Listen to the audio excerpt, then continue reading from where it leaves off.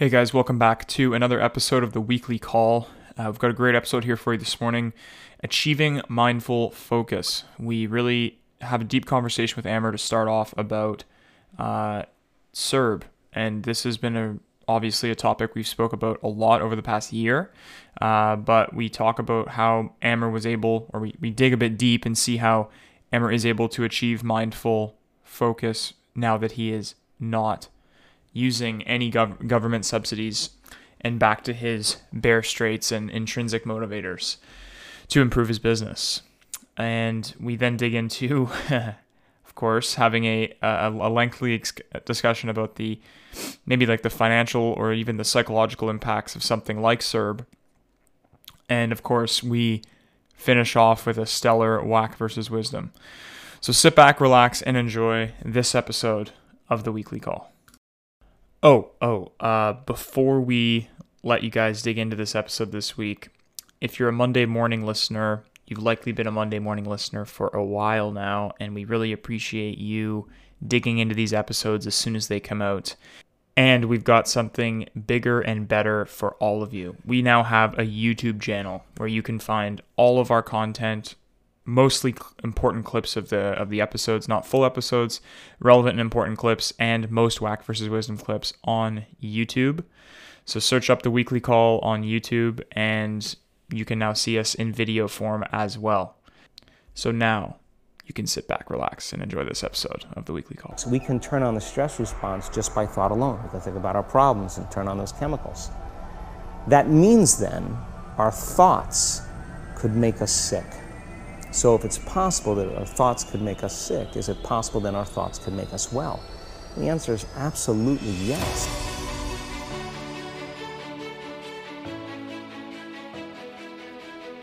You're listening to the Weekly Call podcast with Austin, Amer, and John.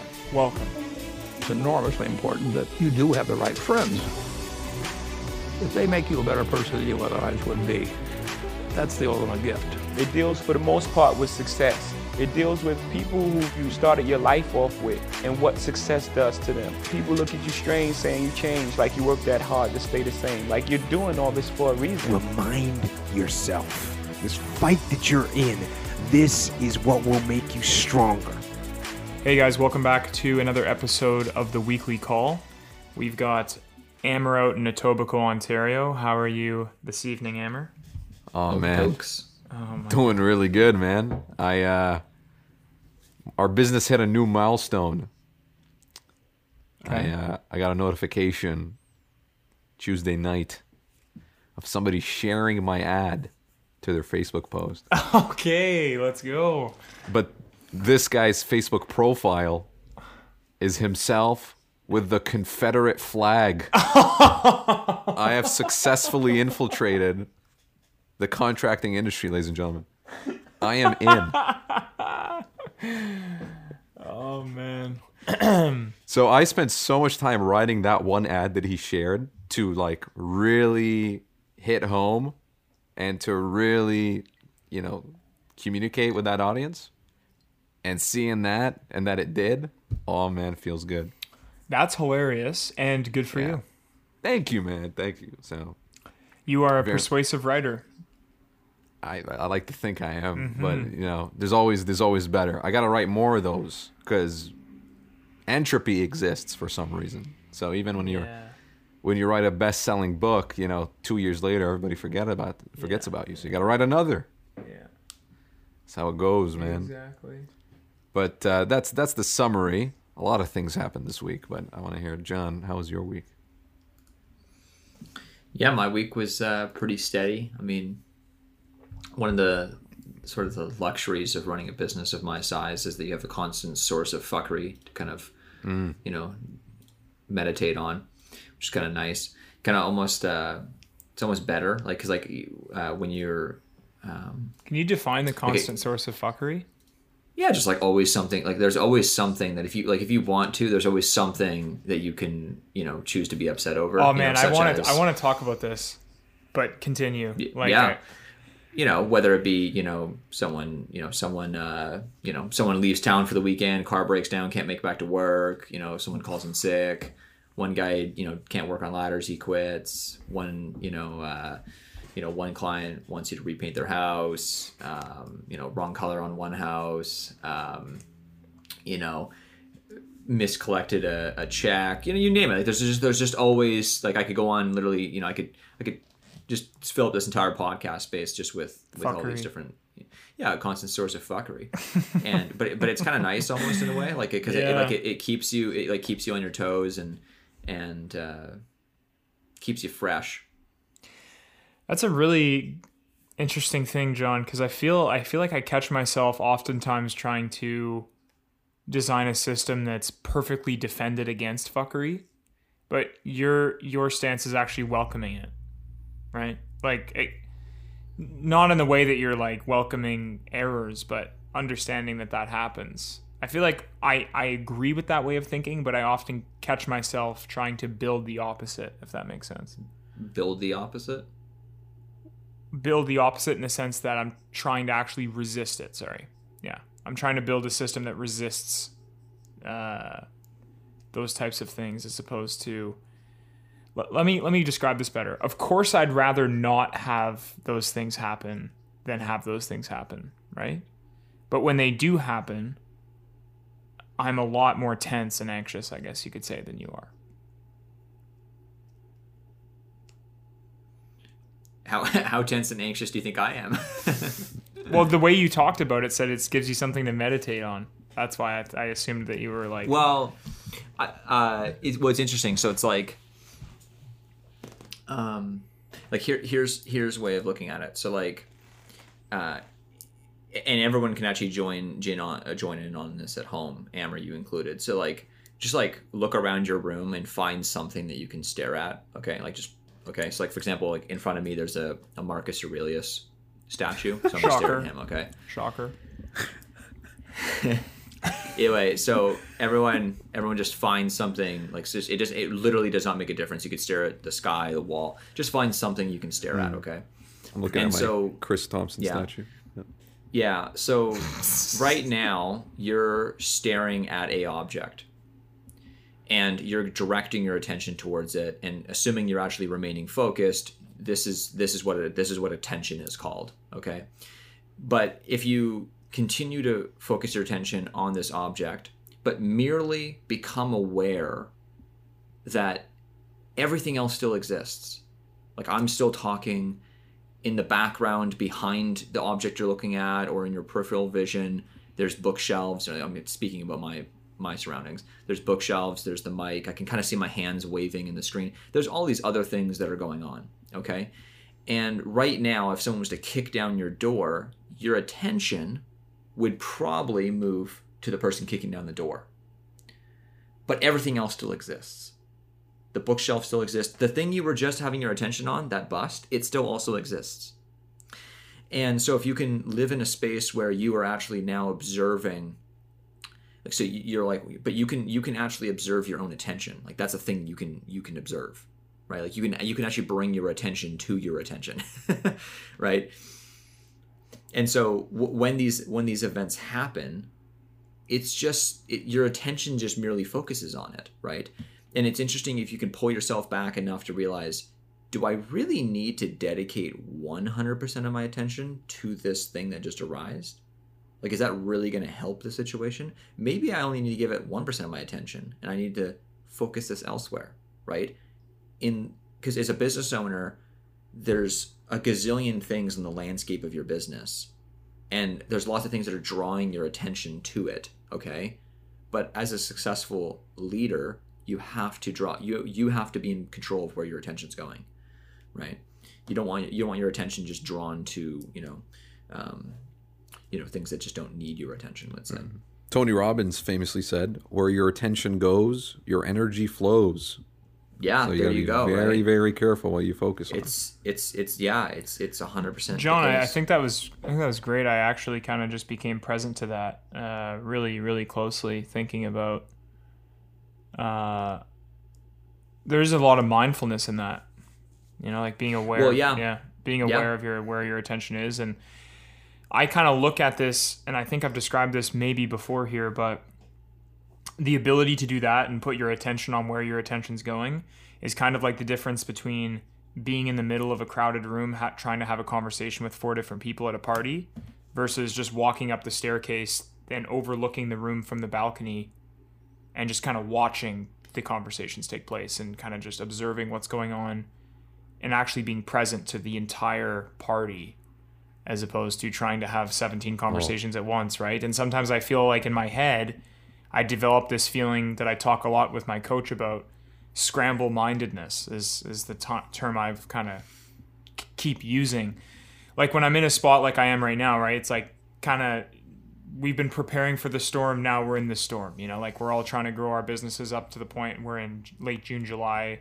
In August, we're just having a really sustainable system for production.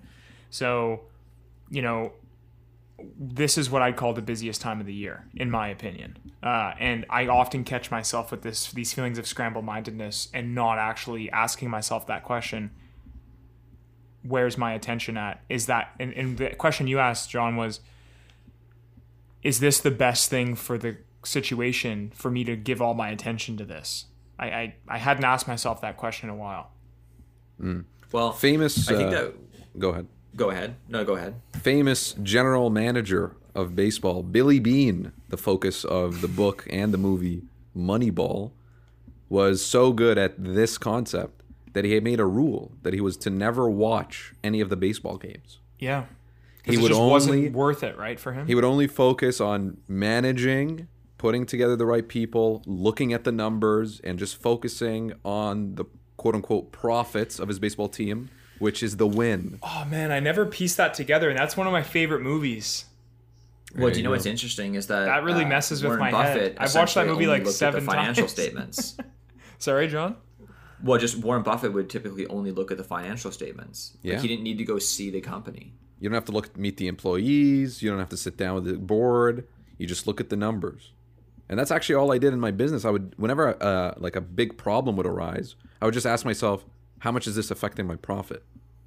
That's all where my focus was. It made things a lot calmer to like handle. So that's one way. Although interesting enough, though, I mean, there's also, I mean, there's upsides and downsides to a lot of things. Like, did you encounter any downsides to just focusing on the profit? Not that I can pick out right now. Because one thing that I sometimes catch myself in when focusing merely on profit is that sometimes I sort of forget, let's say, like The human factor. Well, you could call it the human factor. I don't really like that term for some Yeah. reason. Like, it doesn't really quite ring with me. But essentially, there's some things that when you're looking at the financials of a job that you can get caught into, like trying to make certain things a certain way, as far as how much money you make. When in reality, when you actually get to the job site and you realize, oh, okay, like for example, the budget's the budget, right? But sometimes when you actually get there on the job site and you're actually sitting there with your guy and you're looking at it with him, you're like, fair enough. Like, this should be different, right? There is those things that can get lost. There's nuance to this, right? I'm not saying sit at home, just stare at your screen. Yeah. Actually, there was like Franklin Roosevelt talked about this as well, about how, like, you know, a lot of times when people are like politicians are only in Washington, okay, and they're doing all of their, you know, all their politics there, they can sort of lose track of like their actual. Yeah, what, like the people they're actually serving back, like in their actual contingency, right? So it's like his saying was like, you can't be a politician only in Washington. You actually have to go back. You have to go see your people. You have to go in those villages. You have to go in those towns and actually speak to people and see what their real problems are and actually solve those. Like that's like what you should be doing, not just playing the political game here in Washington. There was an interview with I think it was Rick Ross, where he was being criticized for writing rap songs about being in the hood without having been in the hood for like many years, right? So, he's like, do you actually know how bad it is? And he's like, well, you know, I don't know how Rick Ross talks. I forgot. He can just link this podcast to his defense. Yeah, he was like doing a book tour for his book. But yeah, focus is key. Austin, when's the last time you meditated? January. John, when was the last time you meditated?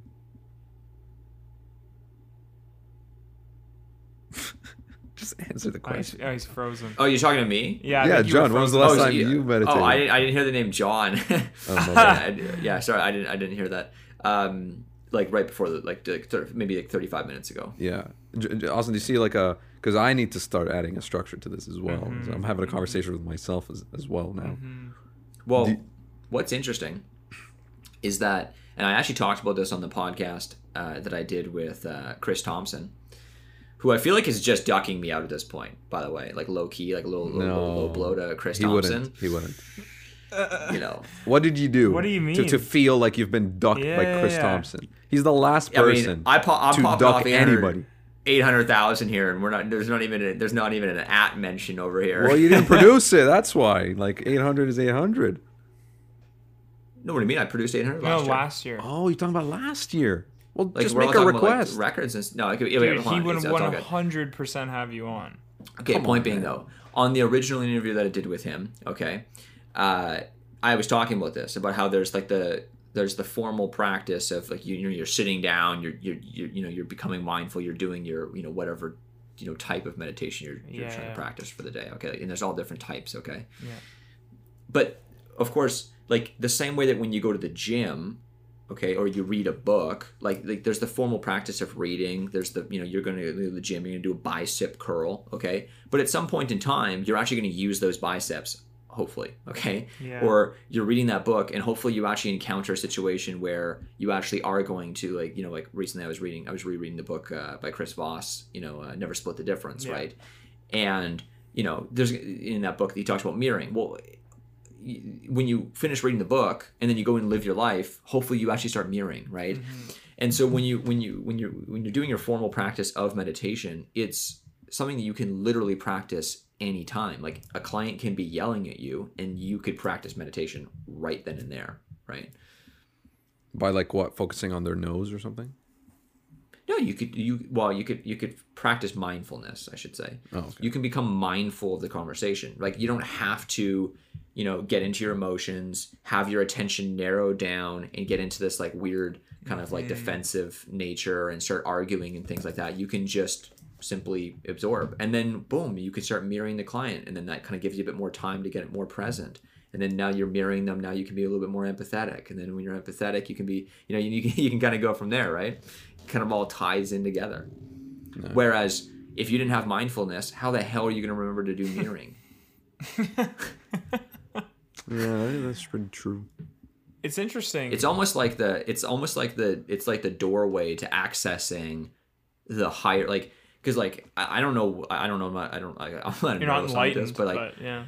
No, I'm not a neuroscientist, but like I don't know where our information, like when I read a book, I don't know where it's stored, but I'm pretty confident at least that it's not stored on the lower part of my brain where I'm super emotional. It's usually, it's something that's, I can access when I'm in a clear state of mind, right? Like I wonder what parts of the brain are accessed during mindfulness and essentially reframing a perspective. I'm going to look that up. You said my name. But Amber, Amber, one of the big things you talk about is having a clear mind when you go into an estimate or into a sales call. Yes. Is there anything you wouldn't want a clear mind going into? I mean, probably everything, right? Very true. Yeah. Yeah. Why? Yeah. Because you're going to perform better, right? Because you're probably going to do things that are more complex, right? Yeah, you eliminate like all these biases that exist. But I find there's like two parts to mindfulness. It's actually being mindful, but then there's the other part of trying to like check your ego. And I think those are like two different processes. I don't know what process you can do. Checking your ego versus. Yeah, like how do you check your ego successfully and consistently? Can you give an example of when you didn't check your ego? Like yesterday, I was telling one of my friends about like a side goal that I want to accomplish before the end of the year, which was like I want to do like stand-up comedy in front of a crowd. I want to have my own set with all original jokes and bits. I think that's like the epitome of public speaking, and I think I could do it. But like, it's coming up with jokes is super hard. I think you could do it too, honestly. Oh, thanks, man. Thank you. But we were having that conversation, and then my friend was like saying, "Oh man, I think you should like break down that goal into like 10 small mini steps where you try like pick a friend and then tell him jokes and test it on them, and then go and meet with, 2 friends, and then try, maybe when you're hanging out with a group of friends, telling them something, and then try maybe a stranger that you just met. And I'm like, no, man, I can just jump straight to like step 10. Like, I don't know. I see no reason to do these small things. And then I caught myself. I'm like, hold on. That's actually my ego talking. This is a great idea. There's no reason for me to resist it. But I was able to catch it. But I wonder, how many other times do I not catch these things? And how do I, trying to think of a better way to... Why do you think that, what makes you think that was your ego speaking? Yeah, I was confused about that as well. Well, because what I was internally thinking when he was saying that is like, oh, this guy doesn't know what he's talking about, or, oh, like, I'm way better than that. I don't need to take it slow. Yeah, okay, I suppose that aspect, yeah. But I mean, maybe he didn't know what he was talking about. I don't know. No, but that's good advice. Like, looking at it black and white. There's no negatives to, testing your jokes to the big stage instead of just going to the big stage and bombing, Well, I mean, I think the easiest way to catch your ego is merely just like before when you go to act on something, okay, just ask where that's coming, like where's that action deriving from, right? So, for example, if oh man, if I'm like, like in a huge hurry, okay, and I see there's a huge lineup, okay, and I'm like, you know what, fuck it, I'm just gonna skip this line, right? Oh, dude. And then I'm like, well, hold on, wait, why am I gonna do that? Like, do I really, like, am I doing that because I just think I'm way superior to these people? I deserve more than them. It's like, it's not really a good reason to skip line, right? Like, the skipping line is kind of a, I should really just go to the back of the line. I should just wait like everyone else. Like, why am I special, right? That's you could check yourself there, right? But some people don't. Sure. Some people cut line and say, fuck you.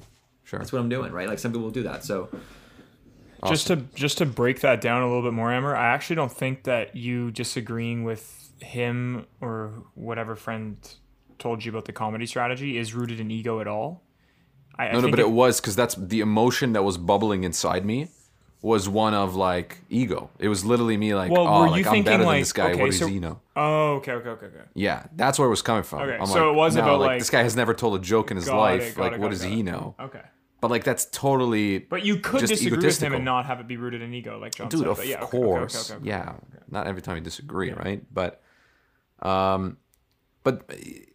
sometimes that's not enough to know where it's coming from. And I'll tell you this is probably the most challenging thing I've ever done in my life. And it's I stopped collecting CRB.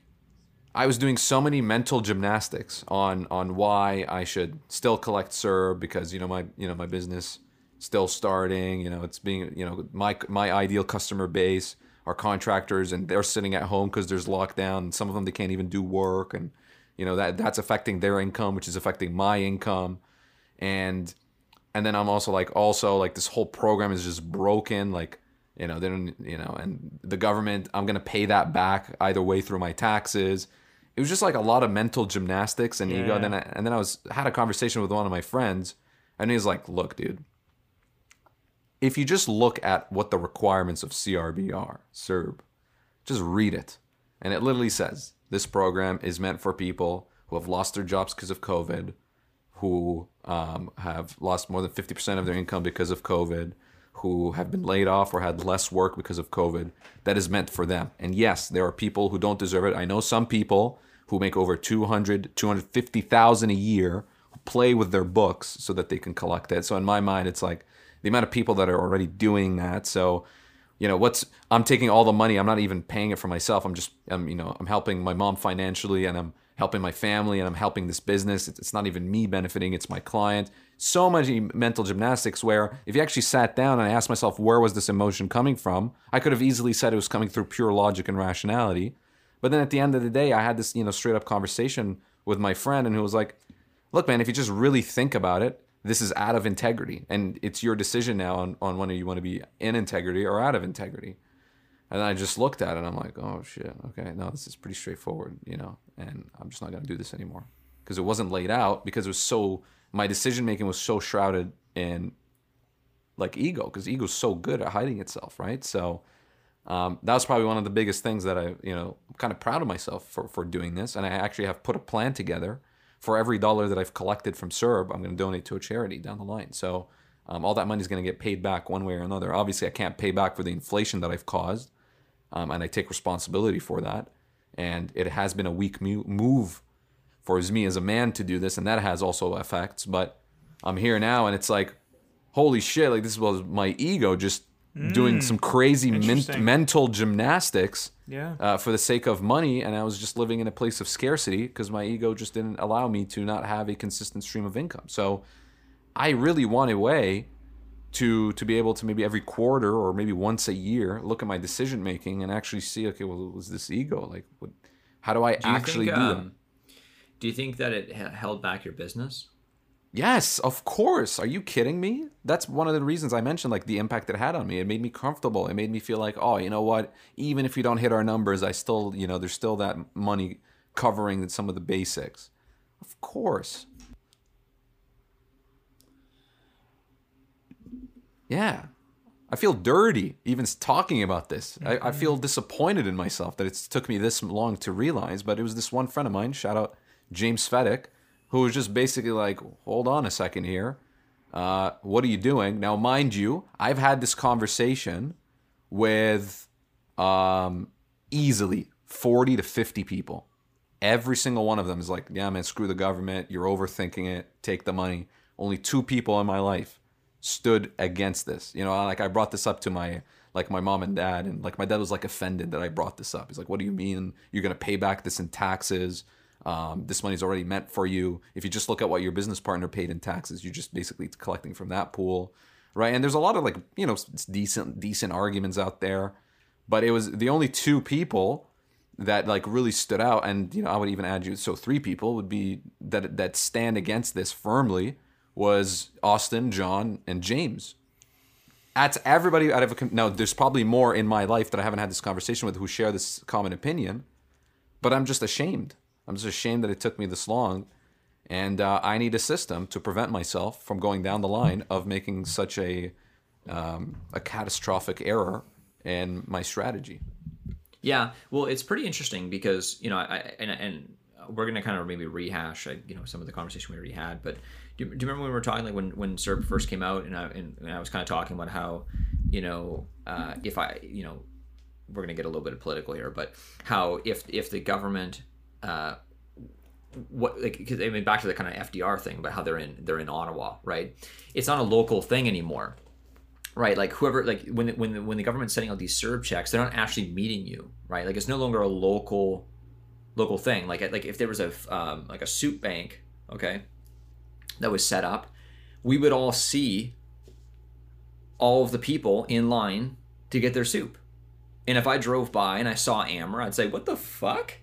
So and true, I'd get man. out of my car. I'd pull over and I'd get out of my car. I'd pull out and I'd get over my car and I'd probably walk over and I'd be like, "What are you doing?"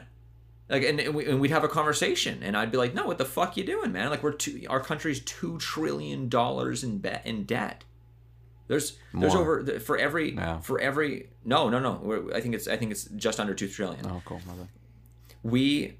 We have, for every baby, man, child, and for every living, breathing person in Canada, we have $50,000 in debt assigned to each of us. Like for our country, like we are significantly in debt, right?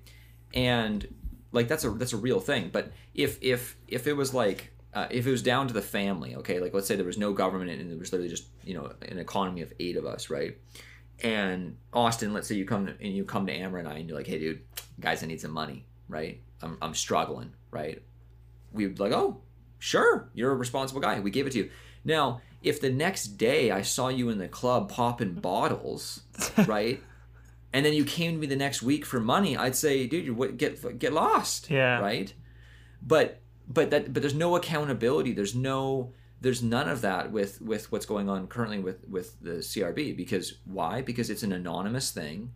No one has to, everyone can live in the shadows, right? Like Amber, you felt all of this shame, right? When the realization hit, yes. Yeah. Amber, like I really do get what you're saying, and I think it's pretty admirable that you spoke out and acknowledge yourself for it, because I think that the people who I know, at least, maybe I can maybe think of like 5 people off the top of my head that were kind of in a similar position as you, where it was mental gymnastics rationalization versus CRB.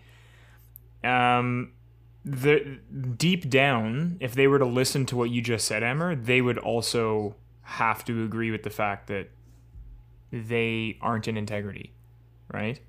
So there is always like this, like if they heard somebody say that, like I remember talking to my coach Patrick last May, around this time last year actually, and I had taken 2 or 3 installments of CRB when it came out because, well, I mean, I think a lot of people did, but not to normalize my behavior. I just took it because I was pretty assumptuous that I wasn't going to run a sizable business at all. And you took it because you took it. Sorry? I said you took it because you took it. Yeah, exactly. There's no rationalization. So it got to a point, though, where things started to turn around in the residential market. Houses were selling. People were not short on cash and putting it into their house, right? And we were booking up faster than ever in May. And I think the CERB renewal was like the 3rd week of the month. So I think it was actually like 1 year ago today. And I remember being in a meeting with Patrick and being like, hey, like just before you go, what are you doing with CERB? Like, you know, are you still taking CERB? What are you doing? And he's like, no, man, look at our trajectories. Like, we're going to do great this year. It's going to be awesome. Like, you know, we're through the dark part of the pandemic. I think we're really going to come out of this amazing, like, and we ended up having our best year ever, by the way. And he was like, no, I'm not taking it. And I was like, okay, well, what if I took it? And I was like, again, I was having that like internal battle with myself a little bit. Cause I was like, oh, it's $2,000. And he's like, Austin, do you think that you'll earn over, you know, and he knows my income goal. He's like, based on these trajectories, like, do you think you'd earn X? And I'm like, yeah, I don't see why not. He's like, well, what do you think it says about yourself if you take a free handout on top of that? And I was like, all right, fair enough, right? And then that just stopped me in my tracks, and I've had conversations with people. Now, keep in mind, like, John and I run businesses now where people we're competing with the fucking government. Like, people are leaving working with us to go take this. So it's like we're trying to have conversations with people about this as well. Like, hey, what are the impacts of you going and quitting an actual job to take money?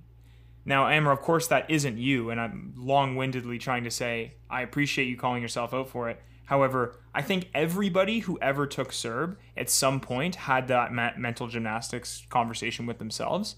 And I don't think anybody's better, like, I don't think anybody's wrong or right for when the conversation happened, as long as it did happen. That's all. Mm. Yeah, it was just yeah, I'm just glad to be where I am now, you know? Yeah. And boys, am I stressed out, I gotta tell you. Okay, because you know, because now I gotta make money, right? Well, put your attention where your attention is. Does it make sense for you to be focusing on this? Well, but it's totally the case, man. Like, yeah, like it's like. But I don't say it as a bad thing, by the way. The stress is not bad. Yeah. Well, of course not, because now you actually, you know, you gotta go, you know, kill what you eat, right? And you know, it's like the kid who lives in his parents' basement, right? And it's like if he doesn't have to pay rent and he just, you know, goes upstairs and just cook, you know, warm food each day, and he's got, you know, toilet paper and whatnot. I mean, and he's got internet. He's that's what he's gonna do. He has a perfect safety net, right? And I think that you know, I mean, you know, with what's going on with, at least with the Canadian government, I mean, you know, they are probably our largest competitor right now in the labor force, or in the labor market, sorry. And it's the labor prices are artificially being bid up because we're having to bid against the government choosing to send out money to people who now are put in a super difficult position. And there's no moral judgment per se here, because I can understand the temptation to take a little bit extra money, right? And if I was a reasonably uneducated, low-skilled laborer, okay, and I had the choice between 2,000, I think $1,600 a month now, tax free, okay, $1,600 a month, and I get to sit at home or do whatever I want to do, play pickleball, play tennis, do whatever you're going to do, or I'm going to go work a job, and because I'm a low skill labor, I might go make after taxes $2,000 a month, but then of course all the hidden costs to a job, and on top of I actually have to dedicate my time to it. No shit. What do you mean? Who the fuck would ever go to work other than like the most industrious, the most integrous, and the cream of the crop, which don't, unless someone's on a, high upward trajectory. I mean, it seems like it's asking a lot of our citizens to make that choice, right? And I don't think that anyone should ever be put in that choice, right, in the first place. Yeah. Like I don't even necessarily blame the citizens. I blame the government. Yeah, for no, that. Like, I'm with you there, John. Yeah, like, right. But I mean, is there obviously, does there have to be personal responsibility? Yeah, right. I mean, like I can't. I mean, I can see where it's coming from. Like it didn't even occur to me. Like not even for a split second. It wasn't even a thought, right? So there's obviously there's a spectrum, right? Like there's some people who didn't even think about it at all. Some people who thought about it, decided no. Some people who did it, Austin, like yourself. Some people wrote it right to the very end. Some people are still on it, right? There's some people, I know many situations where there's a husband, for example, who makes a tremendous amount of money. The wife doesn't work, and now she's on it. Yeah, so now she's on it. Like it's kind of fucked, really. Like it's really fucked. Like it's super awkward because, like, I can't emphasize enough, we're $2 trillion in debt. But here's the thing, country. John. People like, that's hear pretty that. Fucked. People like, hear that. But what are the money, consequences of that? Well, see, the thing is that, like, let's talk about the South Sea bubble, okay, in England. Let's talk about this. So here's an example of like situations where what's the consequences, right? So let's kind of talk about this. So basically you have England, who had just come off 30 years of war, okay, and they didn't fund the war through taxes, which would be like kind of like a financially responsible way of doing things. They borrowed a lot of money, okay, and through the sale of war bonds, etc. Okay, I'm sure that there was probably some wealthy banking family that probably lent money. Point being, so there's a 30-year war. They're in tons and tons of debt, and they want to solve their problem. I think it was King Richard, who was the king at the time. And so what he did, this is like late 1500s, 1600s. And so there's this guy named John Law, and he opens up this company called the South Sea Company, okay?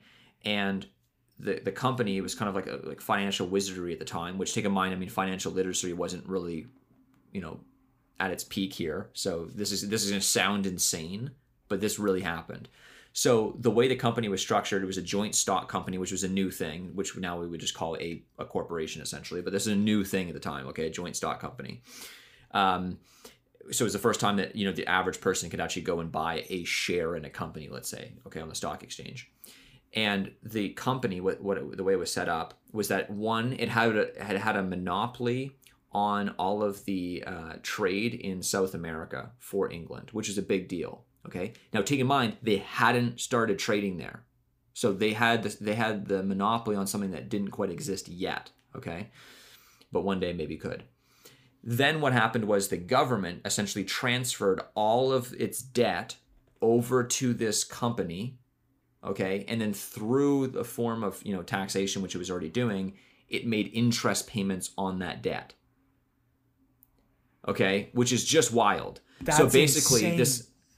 Instead of just using the money they had, they took out a loan and paid interest on it, is the long form of that story. Well, no, they basically transferred the ownership of the debt to this company, okay? And then they paid interest payments to the company for it. It's really messed, okay? And this company had income, okay? But it's just so anyway, so they started selling shares of this South Sea Company with hey, we can, we have this debt, yes, but we're also going to be able to go to South America. We have all this income from the government, and everyone started buying this shares in this company, okay, at $100 a piece. And then people who had the IOUs from the government originally were able to trade 2 for 1 for one share of $100 essentially in debt, okay? And like even Isaac Newton, who is, obviously you guys, highly intelligent, even he invested his life savings in this company, and he actually doubled his money, right? And so everyone's buying up these shares, thinking that it's going to go to the moon, and everyone's getting super rich, and similar to Bitcoin actually in a way. The average, like some, really pedestrian people were retiring. People were tearing down their big houses, rebuilding bigger houses. School teachers were retiring. Like the word millionaire, okay, was actually coined during this time. Okay, that's how rich people were getting on paper from this. But of course, because people were so firmly believed in actually holding the company, because one day they would, become like the largest, trading company. People were then, so the asset price at one point got to like $1,000, okay, and it got to the point where the new shares they were issuing, so new subscriptions, like John Law for the South Sea Company, they were issuing them with payment terms of payment plans, okay? So they say, okay, it's $1,000 a share. You put 10% down, and you pay $100 every month or every couple months until you can own the share outright, which is just insane. Like imagine buying Apple shares on a payment plan, like that's insane, right?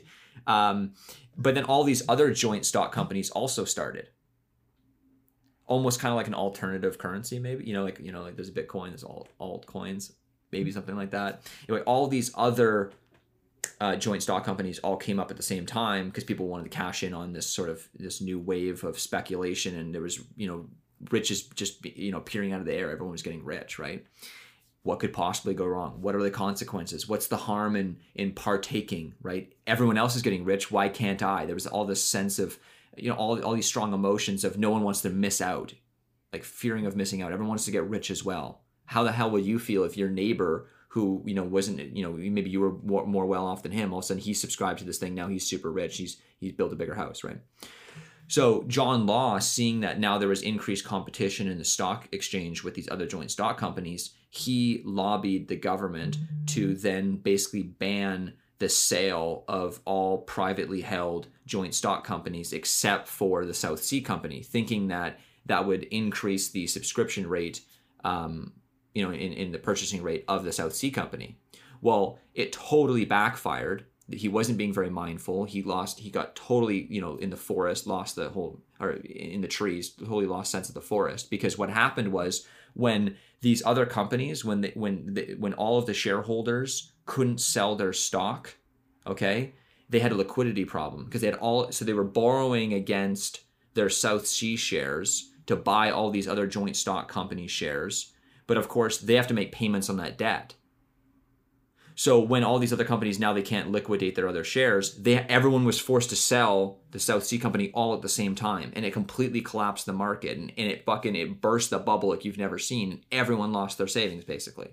The people who cashed out early, fine. But everyone basically lost their savings. And it was to the point where, like, John Law, basically like pitchforks and flame, right? But what's the consequences, right? Everyone's getting rich. Well, eventually it all comes crashing down, right? Like this lifestyle that we all face right now in Canada, where we all just think everything's fucking amazing. This has to stop. The party will stop eventually, right? We're not gonna continue getting above 10% returns in the stock market. Our businesses probably aren't going to continue growing at some astronomical rate every year. Eventually we have to stop consuming and actually start producing something, right? It's kind of fucked. And when we have a whole section, I think it was something like 1/3 of the population of the working population took CERB, right? I think it was 8 million people or something like that, right? That's insane, right? And that will have ramifications in ways that it's gonna be crazy, right? Through inflation. And we were already seeing it, right? I mean, with the labor market. I mean, I don't know about you, Austin, but I mean, labor rates are pretty ridiculous right now. Yeah. And paint costs are gonna. I've already been told from many paint reps, paint costs are gonna go up dramatically next year. Right? They would have risen them more this year if they could, but I think there was a bit of a a business move there where they're like, okay, we're only going to raise it, a certain amount. Like ours came up on average 4%, but I've been talking to some paint reps saying it's come up 30%. Like there's some serious things that are going to happen in the market that just to touch on that, John, is that the way that you just answered my question of what are the consequences, and it just so happened that this story about what would you say was the English government? Yeah, I was England at the time, South Sea Company. So the South Sea Company, and it kind of turned politics into a business. Like that was actually their strategy, was to take this economical state and turn it and try to defend through a corporation. Now, John Law was a hero. He turned debt into wealth. I know. But what I'm trying to say is I have a newfound appreciation for, I guess, politicians and their decision making, and I guess the timeline that they're given to make these decisions are very similar to what I've realized in terms of actual business environments, right? So I had an estimate this weekend with the Liberal, well, in my turf of operation in Western Quebec, where I live and where my business operates, it's a Liberal riding, and I had an estimate with the Liberal MP, and who lives in Chelsea, and I was just asking him about what it's like being a Liberal MP during this time during the COVID, and he's like, Austin, there's one thing I've learned in the past year or the past 3 years. Well, no, he's actually been in office for I think over 4 years. But he said there's just one thing after the other, whether it's a pandemic, and actually the area that we live in was drastically impacted by a huge flood in 2017. And that would totally wiped out areas of our region. And then 2 years later, COVID hits. He's like, well, I've realized that it doesn't matter what we prepare ourselves for.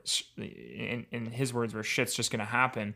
And we as politicians have to make decisions very fast in terms of how we're going to protect our communities and our people.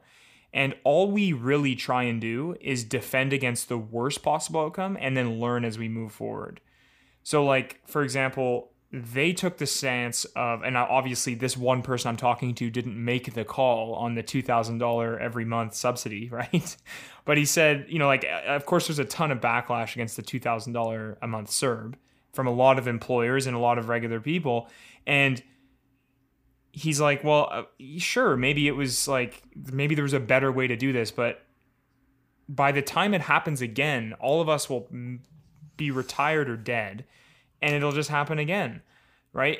And it's just the idea that they're doing the best they can to essentially their stance is just to try and defend against the worst possible outcome. How can we defend against the worst possible outcome in the short term, I guess you could say, right? In the short term. Yeah. And they accomplished it because nobody was hurting during COVID. I mean, psychologically, there may have been impacts that people were hurting with, but so you know what I mean, though? Like, and I'm not trying to argue you, John. I'm just saying, like, this is but that's not actually true, though. That's like the person who can't afford their rent, so they borrow money from their boss. It's not actually you're not better off. I know, but you're actually worse off. They were scared about, like, for example, to combat. And I'm again just kind of like going back and forth here from that perspective, not from my own. Is okay, great. So you don't put a stimulus in place so that Bob can pay his rent, so he doesn't have anybody to borrow from. Great. Now Bob's But the reason why Bob can't borrow money is because I'm having to pay taxes to the government that I would normally be able to lend out to friends and family. That's why. If I wasn't, if we weren't paying close to 50% tax as a high income earner, right? Mm-hmm. Then that money would go elsewhere. It would be able to go to people who need it locally. If I have a friend who's actually suffering, I can then maybe say, hey, you know what? I'm gonna help you out now, I guess there's so that you can help me out later. Yeah, I guess there's no actual structure to that, but yes, I do agree with you. Like in theory, that would work. like even the fact that the government is like I find it super weird that that like as a country we like, and even as a society we just have gotten to a place now where it's like the government's like our sugar daddy. It's kind of it's just really weird. I know. Like, why are we even remotely my point of bringing having this the expectation? Up, my point of bringing this up was just that what I heard you say, John, was that they in the English government a long time ago, they tried to develop a system that would protect, or at least at the time seemed like a structure that could protect them against a negative outcome, right? And it totally backfired. Okay, now you could almost compare it to CERB because it has backfired in many ways. Huge impacts on employers, huge impacts on people's just like, will to work, and a massive impact on just how people treat their work ethic. And there's so many impacts, okay? And national debt aside, it just seems like history had kind of repeated itself a little bit. That's all I'm trying to say.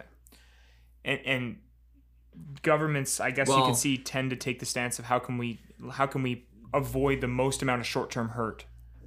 Right? Yeah, well, like I'm a pretty firm believer. Like Sam Harris talks about this. How like there's not that many bad people really in the world. It's most likely like reasonably good people who just have bad ideas and they act on those bad ideas, mm-hmm. right? And one of the bad ideas that we really have right now is big government, right? And what you were saying about how there's, how you have this politician was saying how there's always another crisis, right? There's always another crisis, right? Mm-hmm. Well, every time there's a new crisis, the government gets larger.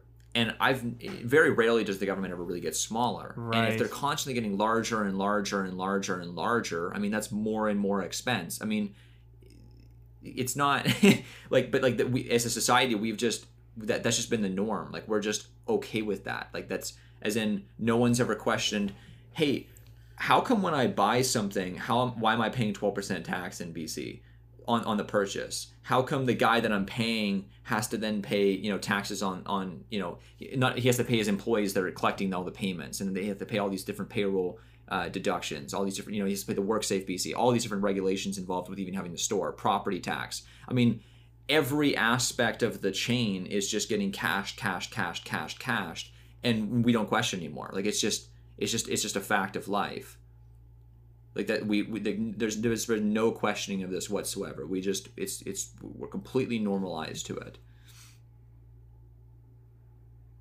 I agree. But because we've been normalized to it, and the government's like this mysterious thing that we're all like, no, it's like they're a business, like they're another company that's on the playing field, and they're supposed to be a referee, but right now they're more of a player in the game. And that other company is paying people to sit at home.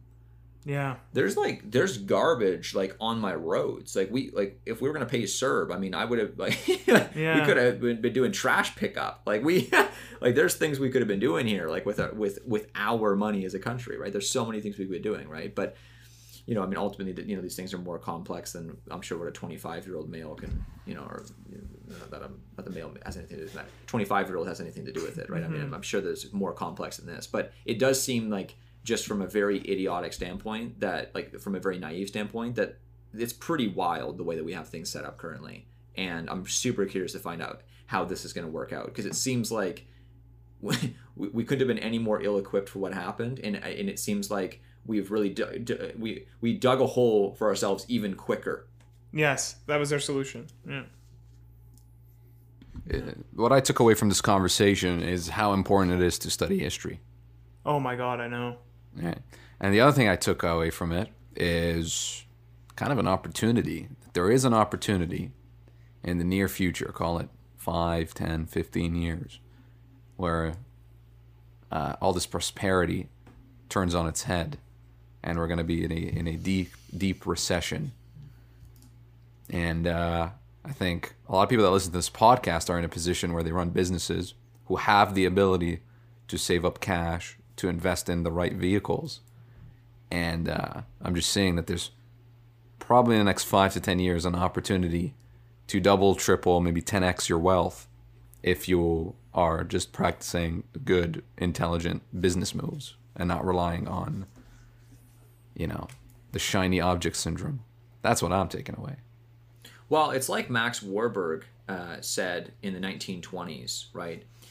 Which is, of course, was the Roaring twenties, which then led into the Dirty 30s. Dirty right? So this 30s. This is pre-crash. Yep. And Max's quote was fantastic. He said, so I'm going to paraphrase slightly. He's like, be cautious during boom times, especially when they're it's false prosperity. It's prosperity that's backed by inflated asset prices and extended credit, and ultimately, the world is consuming more than it's producing, and that will eventually have to get rectified. For the past 5 years, he thought, the world had consumed more than it produced, creating inflationary pressures. Now governments were printing money instead of submitting to needed austerity. The world lives in a fool's paradise, based upon fictitious wealth, rash promises, and mad illusions, he said.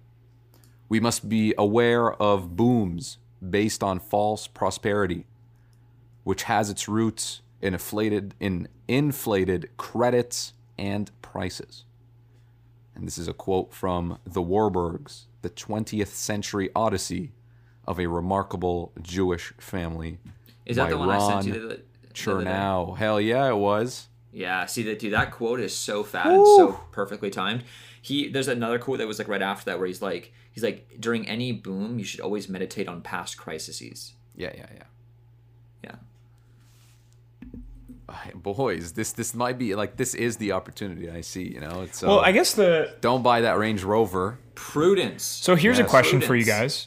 How do you exponentially increase your net worth during a time of recession? Tony Robbins has a book on that. Just literally that exact subject. Wow, what's it called? He wrote an entire book based on when there's a recession, how to make money on it. And I will give you the exact title. Which book? I mean, because I read Money Master the Game, and he talked about a bit of that, but not. I will find it. Well, Austin, I think at the very basic, things that I'm doing this year to try and, just at least, have some level of caution in my life is any sort of debt payments I do currently have, I'm going to try and eliminate this year. Okay. Such as I have a car payment. Okay. I'm going to try and get rid of that. I'm going to pay off my car this year.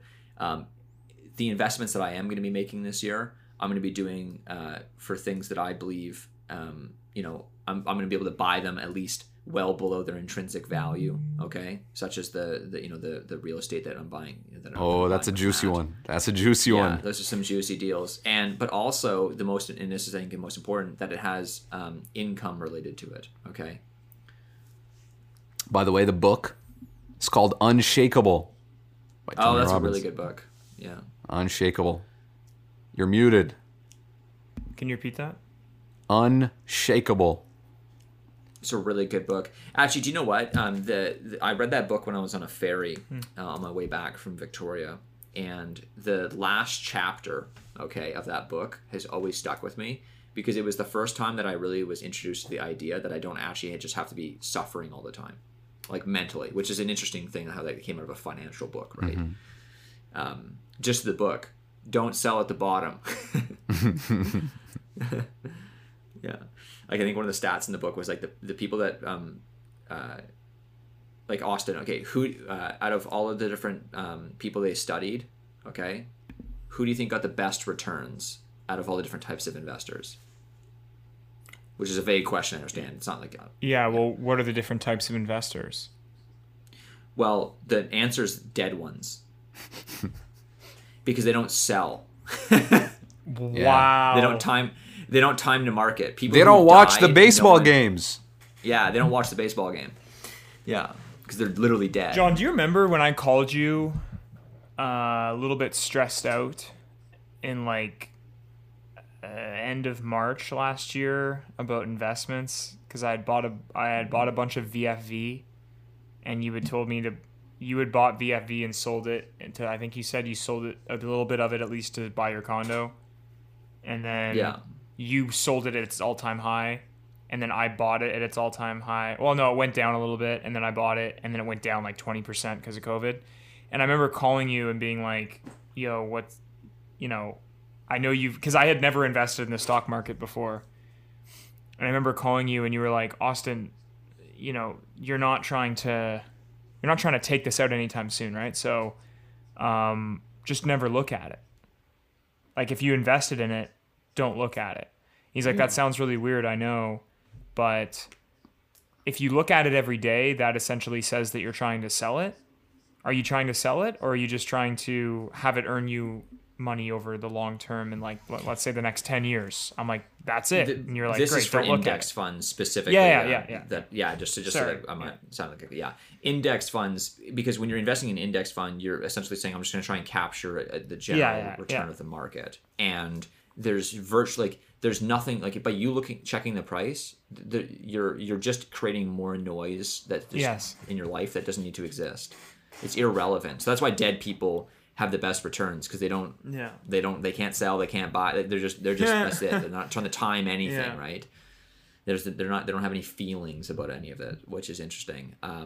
But so I'm trying to buy things with income associated to them as well. That makes sense. Just to kind of alleviate maybe if there's some sort of hardship with my business, then I can maybe have some lean back a little bit of I can lean back a little bit on that. Great song. I'm also not taking on any sort of extra lifestyle expenses currently. So I'm not buying really anything. I'm not. You're decreasing your surface area. Yeah, I'm not like despite this being it's what do you mean by that? You're not doing people, any other activities essentially?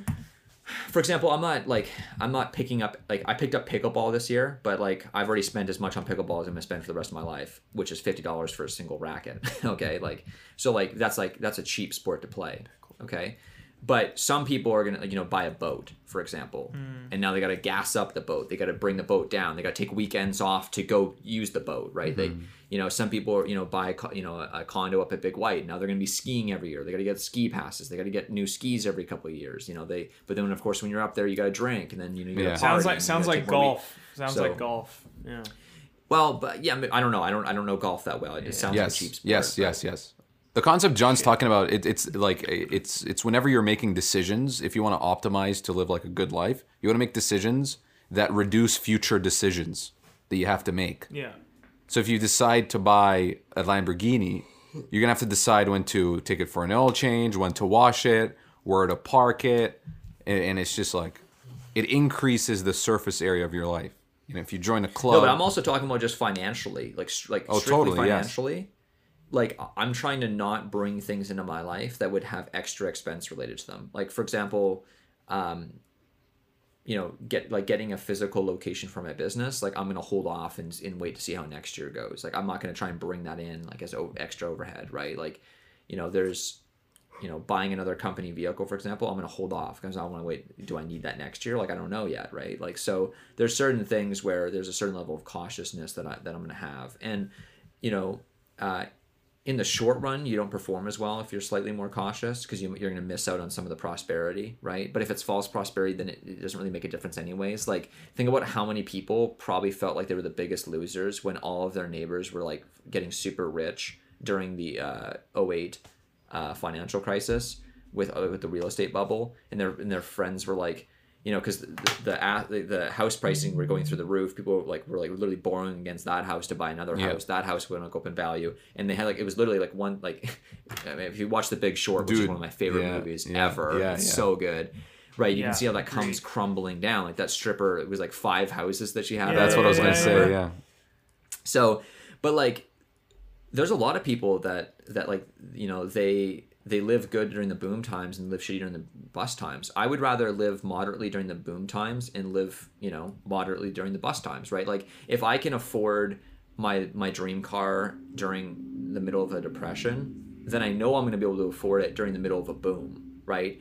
But if you're basing your lifestyle and your expenses and the way you're going to, you spend your money at the peak of the boom, you're fucked during the middle of the recession, right? 100%. Oh, dude! So I got a haircut a couple of weeks ago, and it was the first haircut I got since November, so it's been 7 months. And this guy was I went to, he owns a barber shop, but no business. So I had to literally go to his condo in his bathroom. Like I could have easily just slit my throat and nobody would have known where I was. It was so sketchy. But instead he gives me an amazing haircut. And he was like telling me about the stresses of his life and trying to keep up with his expenses. And he was a really nice guy. One of the best barbers ever that I've gotten.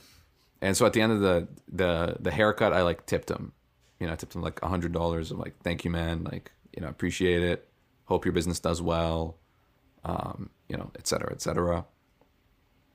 Yesterday, I'm crossing the street, waiting for the light to go green, and this Porsche rolls by, and it's the barber in a Porsche waving at me.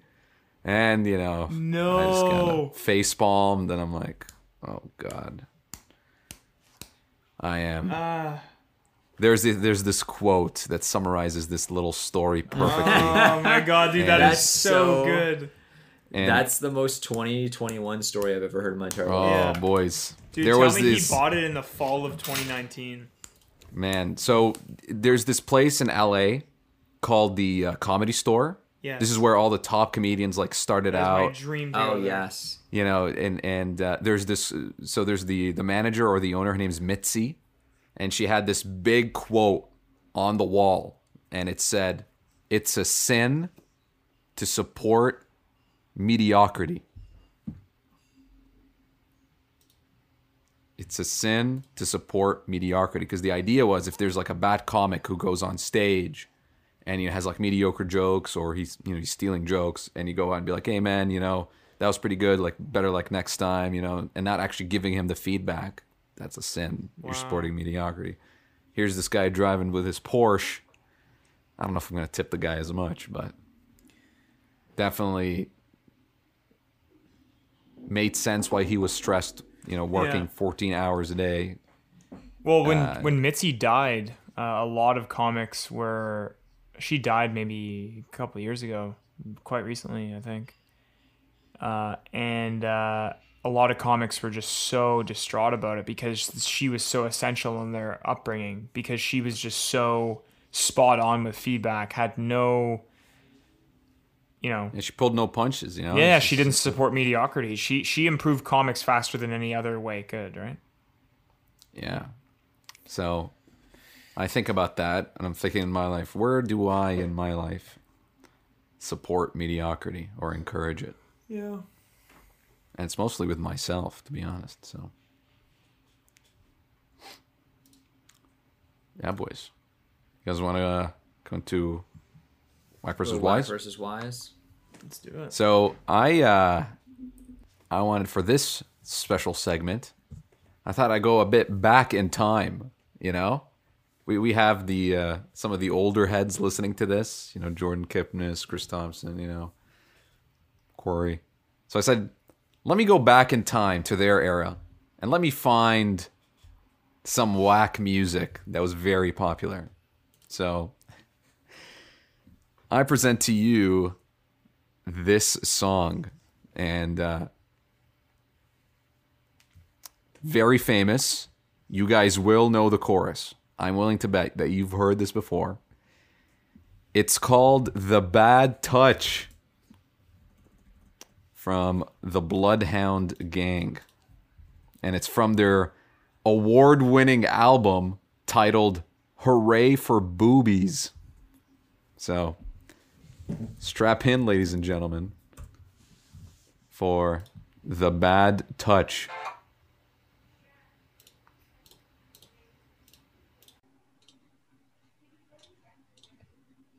There we go.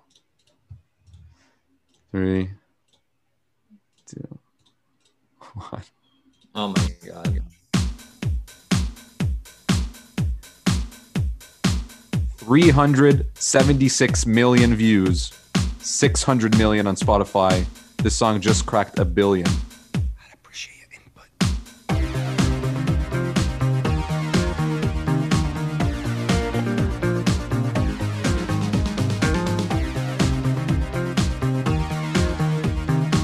Wow. Oh my God. Baby sweat, baby sex is a Texas drought. Me and you do the kind of stuff that only sing about. So put your hands down my pants, and I'll bet you feel nuts. Yes, I'm Cisco, yes, I'm Ebert, and you're getting 2 thumbs up. You've had enough of 2-hand touch. You want it rough, you're out of bounds. I want you smothered, want you covered like my Waffle House hash browns. Coming quicker than FedEx, never reaching apex. Just like Coca-Cola stock, you are inclined to make me rise an hour early, just like daylight savings time. Do it now. You and me, baby, ain't nothing but mammals, so let's do it like they do on the Discovery Channel. Do it again now. You and me, baby, ain't nothing but mammals, so let's do it like they do on the Discovery Channel. Getting horny now.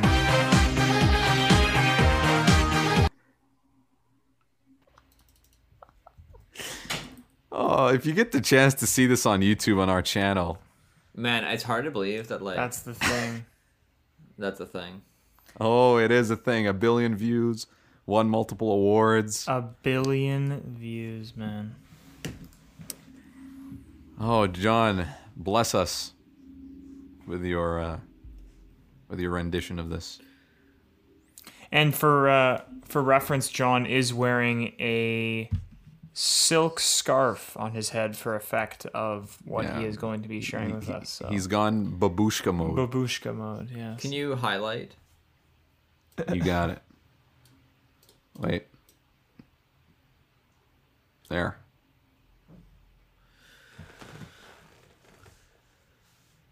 Haha, well now, we call this the act of mating, but there are several other very important differences between human beings and animals that you should know about. Sweet baby, sweet. Baby sex is Texas drought. Me and you do the kind of stuff that only Prince would sing about. So put your hands down my pants and I'll bet you feel nuts. Yes, I'm Siskel. Yes, I'm Ebert. And you're getting 2 thumbs up. You've had enough of 2-hand touch. You want it rough. You're out of bounds. I want you smothered. Want you covered. Like my Waffle House hash browns. Coming quicker than FedEx. Never reaching apex. Just like Coca-Cola stock, you are inclined to make me rise an hour early, just like daylight savings time. You and me, baby, ain't nothing but mammals. So let's do it like they do on the Discovery Channel. Do it again now. You and me, baby, ain't nothing but mammals. So let's do it like they do on the Discovery Channel. Getting horny now. Incredible. True masterpiece. So, would you rather listen to those, or you have the Bloodhound Gang and their coveted album Hooray for Boobies, or Scholars who have studied the development of leaders have situated resilience, the ability to sustain ambition in the face of frustration, at the heart of potential leadership growth.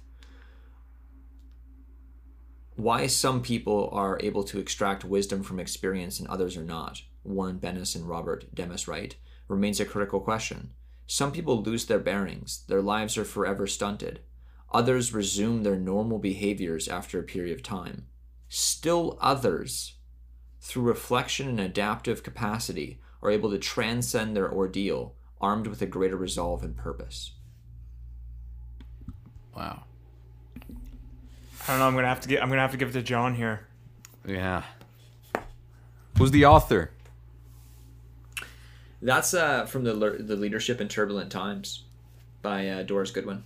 Good old Doris. Goodwin. Doris. Incredible. I'm gonna write that down. Leadership in Turbulent Times That's a really good book. by Doris. Doris Goodwin. She's got some other good books too. Any closing thoughts, gentlemen? Anecdotes? Thoughts? Experiences? Well, I think this was a great conversation. And what I took away from it was when I am feeling scramble-minded, that I need to really call my attention to my attention, ask myself if it's in my best interest or the situation's best interest for me to actually be focused on that 100%. And also put in my schedule and actually commit to meditating. Oh, yeah. Because those two things kind of just go hand in hand. And both of them become easier when you complement them with one another. If you just try to do one of those two things I mentioned, it would probably be harder per unit of effort, you know. Yeah. I feel good. So after one of the major in NASCAR, there was an event. It was when Dale Earnhardt actually crashed and passed away. NASCAR introduced like speed limiters on every car. And I feel after overcoming this invisible hurdle that I didn't know was a hurdle with CRB, I feel like I've just taken off a speed limiter on mine. And I really feel like I can really take this business and that there's really nothing in my way, no invisible anchors. And we have an incredible product. The amount of results we're getting per customer that joins this program per week is crazy. Every Sunday at 6:30 p.m., I make a post on our internal private group of all the wins. And the list has gotten so big that I've now reduced it to the top 3 wins because I would just be posting so much. And it's incredible. Patrick and I are going to take over the industry. We will bring order to a disorganized industry. And now I feel like I'm supercharged and I feel good. And I'm glad to have friends like you guys to be able to extract always the best from me. So cheers to that.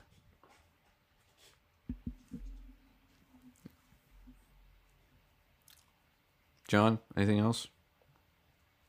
Amazing. Ladies and gentlemen, this has been The Weekly Call. Thank you for joining us. Go out, be great. Cheers. Catch us on YouTube before we leave. We got a YouTube channel now, so all of our Whack versus Wisdoms, or at least the best of them, are up there, along with some kind of like a Joe Rogan style clip extract. So not our entire podcast, just meaningful little clips of great conversations we've had with each other and with guests. Weekly Call. I'll tell you this. I am so confident in this YouTube channel. If you were to go to our YouTube channel and watch one video that you do not feel like either you've laughed, found entertaining, or took away value from, I will delete the YouTube channel immediately. Yes. Like, we got John going up against some, like, we wait till the end of our podcast to do Whack versus Wisdom, and we can understand that, some people might not get it as though it was meant to be gotten. The YouTube channel just puts it right out there, ready to consume. Yeah. So, like, we added this not as a gimmick, yeah, not because we wanted to, not because we have the free time, but because we do believe it will add more value. So if you're one of those people, if you go to a video that you do not find entertaining, you don't find something that you'll learn from, or you don't laugh, send a message to the Instagram, and that YouTube channel will be decimated on site. So please take some time. If you like what you see, press like. If you want to share it with your friends. If you have some feedback, leave a comment. And we're always looking ways to, engage with each other between Austin, John, and I in the best ways possible. And we believe by adding this medium, we can interact with you on a whole other level. So please let us know. And thank you for being supportive. It really means a lot. See you guys next week. Hey listeners, thanks so much for tuning in this week. As usual, you can find us on Instagram at @theweeklycallpod or through email at theweeklycallpod@gmail.com for any questions or comments about any of our material, and just to kind of pick our brain or even challenge us on a few things we said today. The intro and outro music was brought to you today by William Scott Thompson. You can find him on Spotify under that name. He has a lot of other great material on there that you can go listen to as well. Thanks so much for tuning in this week, guys. We'll see you soon.